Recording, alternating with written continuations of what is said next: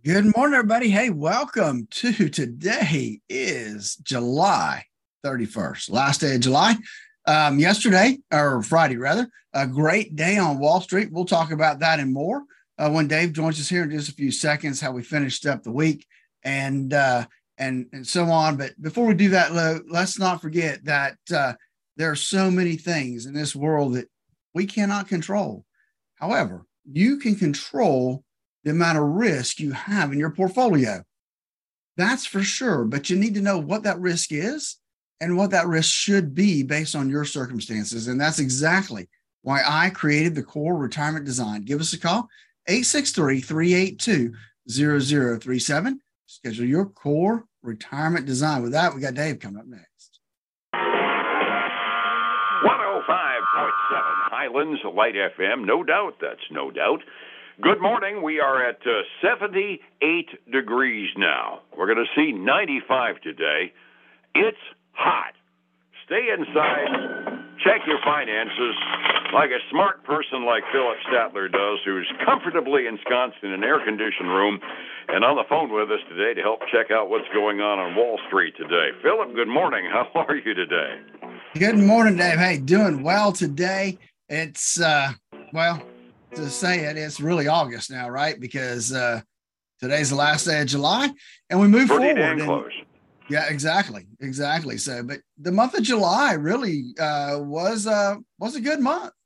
Yeah, I was going to say, we were talking about that before we went on the air. I mean, all this sell in May and go away junk making summer doldrums time. Volume has generally held up pretty healthy numbers on the markets, and the Dow is up by a full 1,000 points since the first trading day of July, and that kind of bears up in terms of some percentages. All of the major indexes had a pretty good month, didn't they? They have, and obviously there's one day left in the month, but I doubt we'll have some drastic change. But the Dow is actually up about almost 3.2% for the month. The S&P 500 is up a little over 3%, and the NASDAQ 100 up 3.75%. So it's been a good ride. Oh, the Russell 2000, you'll like this, 4.95%. Wowzers. Makes me wish I'd been dumb and gone into growth stocks, which I shouldn't be doing at my point in life. But now I wish I had. Hindsight always being 20/20. I did my monthly check on the price-earnings ratio on the Dow just to see exactly whether or not there was any potential for going up. The price-earnings ratio on the Dow 30 right now is up to 20.52. That's off the top of the normal range, but and this gets into that, which is going to end up winning. We're only about 1,000 points away from the all-time record in the Dow. I think we peaked at 36,585, and we open up the morning at 35,459, so only a little over 1,000 points away from an all-time record. I'm not sure which is going to end up winning out. The fear of missing out, trading stuff up, or whether or not just rationality saying, wait a minute, how much profit am I buying? It's going to be interesting to watch and see what the market's reaction is over the next little while, because when we get close, we start getting into kind of a herd mentality, trade stuff up and slam through that record, don't we? Well, yeah, we do. And talking about that, I found this, at least the headline anyway, is the bar was set extremely low for this quarter, right? And you and I talked about that. If you look at year over year, not really that impressive. A matter of fact, pretty discouraging. But here's what they've said so far, just some of the numbers you like to see. The better than expected stock up 54% of the companies have beat the consensus estimate by one standard deviation or more. The historic average is 48%. And 14% of the companies have missed their estimates by one standard deviation. The historical average is about 13%. So the bar's low, but that's why we're beating some of those numbers. We've had some interesting swings, and yeah, we keep talking about, the projected total, and we haven't got it yet, but projected total on the Standard & Poor's 500 for earnings season is they've been talking about like a 7% lower profit than last year. And again, year over year, the absolute dollars is what matters. That's why I've been following the price-earnings ratio again, because we're paying more per dollar of profit when we buy stock in these companies. And, okay, I find the standard may go up as to what qualifies as a rational price, but right now we're toward the top end of the range, and I would see us as bumping our heads on a ceiling right now. The market doesn't seem to agree, does it? It doesn't, Dave. And so it's we're bumping our noses on those highs. And there's really, if you look at, like you said, the PE ratios and some of the other indications, there's no real reason for this thing to keep going up. I mean, maintaining where it is, dropping a little bit, maybe, but the PE ratios are just getting really kind of steep. Yeah, I was advancing the premise last week that, okay, fine, we're at a really healthy level right now, but looking at how much money we're actually buying in profit for dollar we invest in equities, right now flat would be the rational assumption, allow the profits to catch up with the price that we're paying for the profits. But evidently, people with much bigger research budgets and much bigger computers than we've got evidently disagree with that, right? It definitely seems that way anyway. It does. Hey, it's going to be a really busy week this week. Not a lot coming out today on the calendar, and very few stocks of any grandiose import also reporting. But boy, oh boy, when you have the last day of the month in a week, we start out tomorrow with the JOLTS report telling us how many jobs are being created and openings that exist and layoffs that exist. The JOLTS start tomorrow. We'll hear about that. That'll be the job openings tomorrow. On Wednesday, we start the employment information with the ADP. Thursday, we got first-time claims, and then that mythical national unemployment rate on Friday.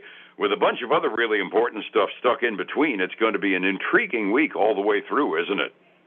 It is. We've got a lot of things happening. We've still got a lot of companies to report, and we're seeing some of those on the calendar this week.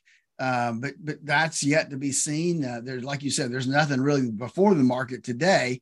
After the market, there may be a couple. I was looking to see before the market tomorrow. There may be a couple more household names, but they're really kind of the middle of the week. Yeah, the big household names in the middle of the week, the two biggest leading ones of the bunch, probably going to be Apple and Amazon reporting this week. Amazon just finished another one of their Prime days.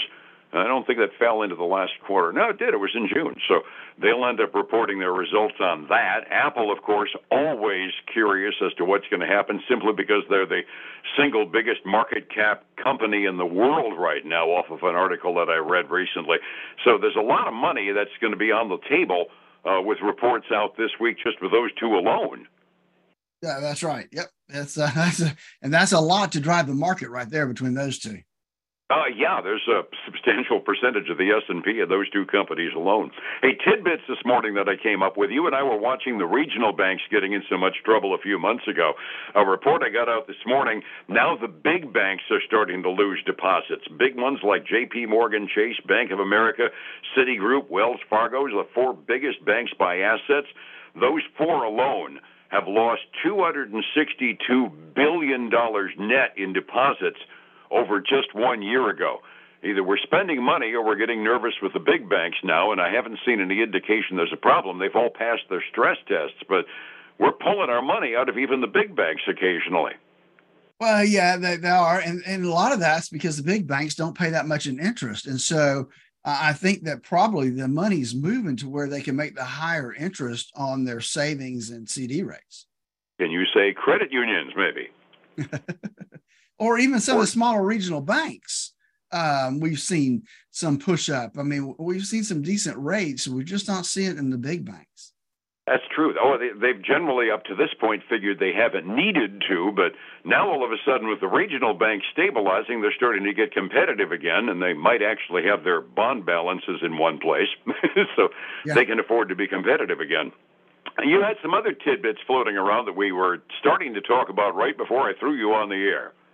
Well, the one thing I want to talk about is housing, right? So we've talked a little bit about pricing and housing and how it's, for at least us here in Central Florida, is pretty much maintained. But if you look around the country, housing prices since October's high, October of 2022 was when housing prices hit their all-time high.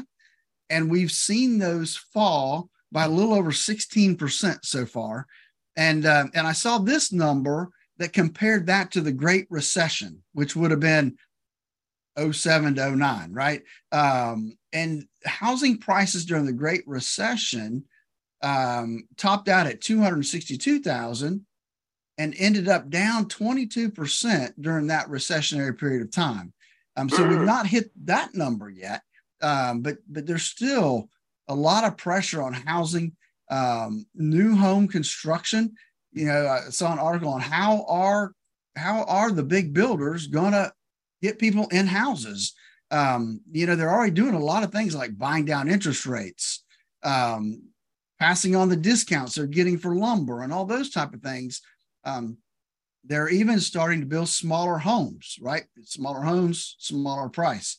But there's only so much they can do before it starts affecting their bottom line. Absolutely. One of those times, at least in these particular economic conditions, we're fortunate to live in Florida. My home's actually appreciated in price a little bit over the last couple of months. Well, yeah, because we still, like we've talked about before, we have people moving into Highlands County from all four directions. And that kind of makes us an anomaly from the rest of the country. And I'm perfectly happy to be that anomaly for the moment. That's right, because we usually are on the other side of that deal. I was going to say, in the 09 recession, when you talk about a 25% drop in housing values, in my neighborhood anyway, they went down by like 70% for a little while during that drop. So I'll take being on the short end of that decline this time. Exactly. I don't blame you one bit. Any day of the week. Resetting the table, since we got a slow news day today and not a lot of reports to kick us off.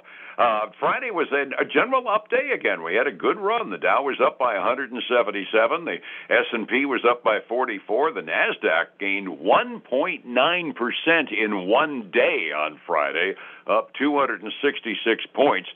Can we keep that going this morning, Phillip? How are we doing 45 minutes early? You know, right now we're looking pretty good, Dave. We got the Dow Jones 30 up about 0.2%. S&P 500 is up 0.25%, and the NASDAQ 100 is up 0.25%, as well as the small cap Russell 2000 up 0.2%. So everything's in nice little green territory there. Flipping over to the other side, silver's got a huge bump today, up about 0.5% to $24.63 an ounce, moving towards 25. Gold finally passed back over 2,000, up 0.2 this morning to $2,003 an ounce. And then the other one going up extremely high today, crude oil up 0.9%, $81.33 a barrel, Dave. Not my favorite thing to be talking about. No, something tells me I should be glad I whined about the price of my gas yesterday when I filled up, because I suspect it's going to go up this morning. Let's see, overseas markets, Asian Pacific Rim generally up fractionally at close this morning. Japan had a good day. They were up by more than a full percent. Most of the rest of the indexes were up fractionally, but everybody was green. Over in Europe, I'm looking at about the same thing. Everybody's up between a quarter to 0.75% midway through their trading day. Not a bad day worldwide on the money markets. Somebody want to get a chance to capitalize on this? Well, depending upon your age, you might be able to. That takes a pro to plan it out, though, for you. How do I find you to get you planning? You know, Dave, you're exactly right. I was looking at an article today from Fidelity. You know, baby boomers, 59 to 77, they say 37% of baby boomers have more stock exposure than they should have. And that's one of the reasons that we created the core retirement design, to help people determine how much equity positions and risks they should really have in their portfolio. And give us a call at 863-382-0037 for your core retirement design. And then join us this weekend for the Statler Financial Radio Show, 6 a.m. and noon on Saturday, 10 a.m. Sunday morning on Highlands News Talk 730, 95.3 FM.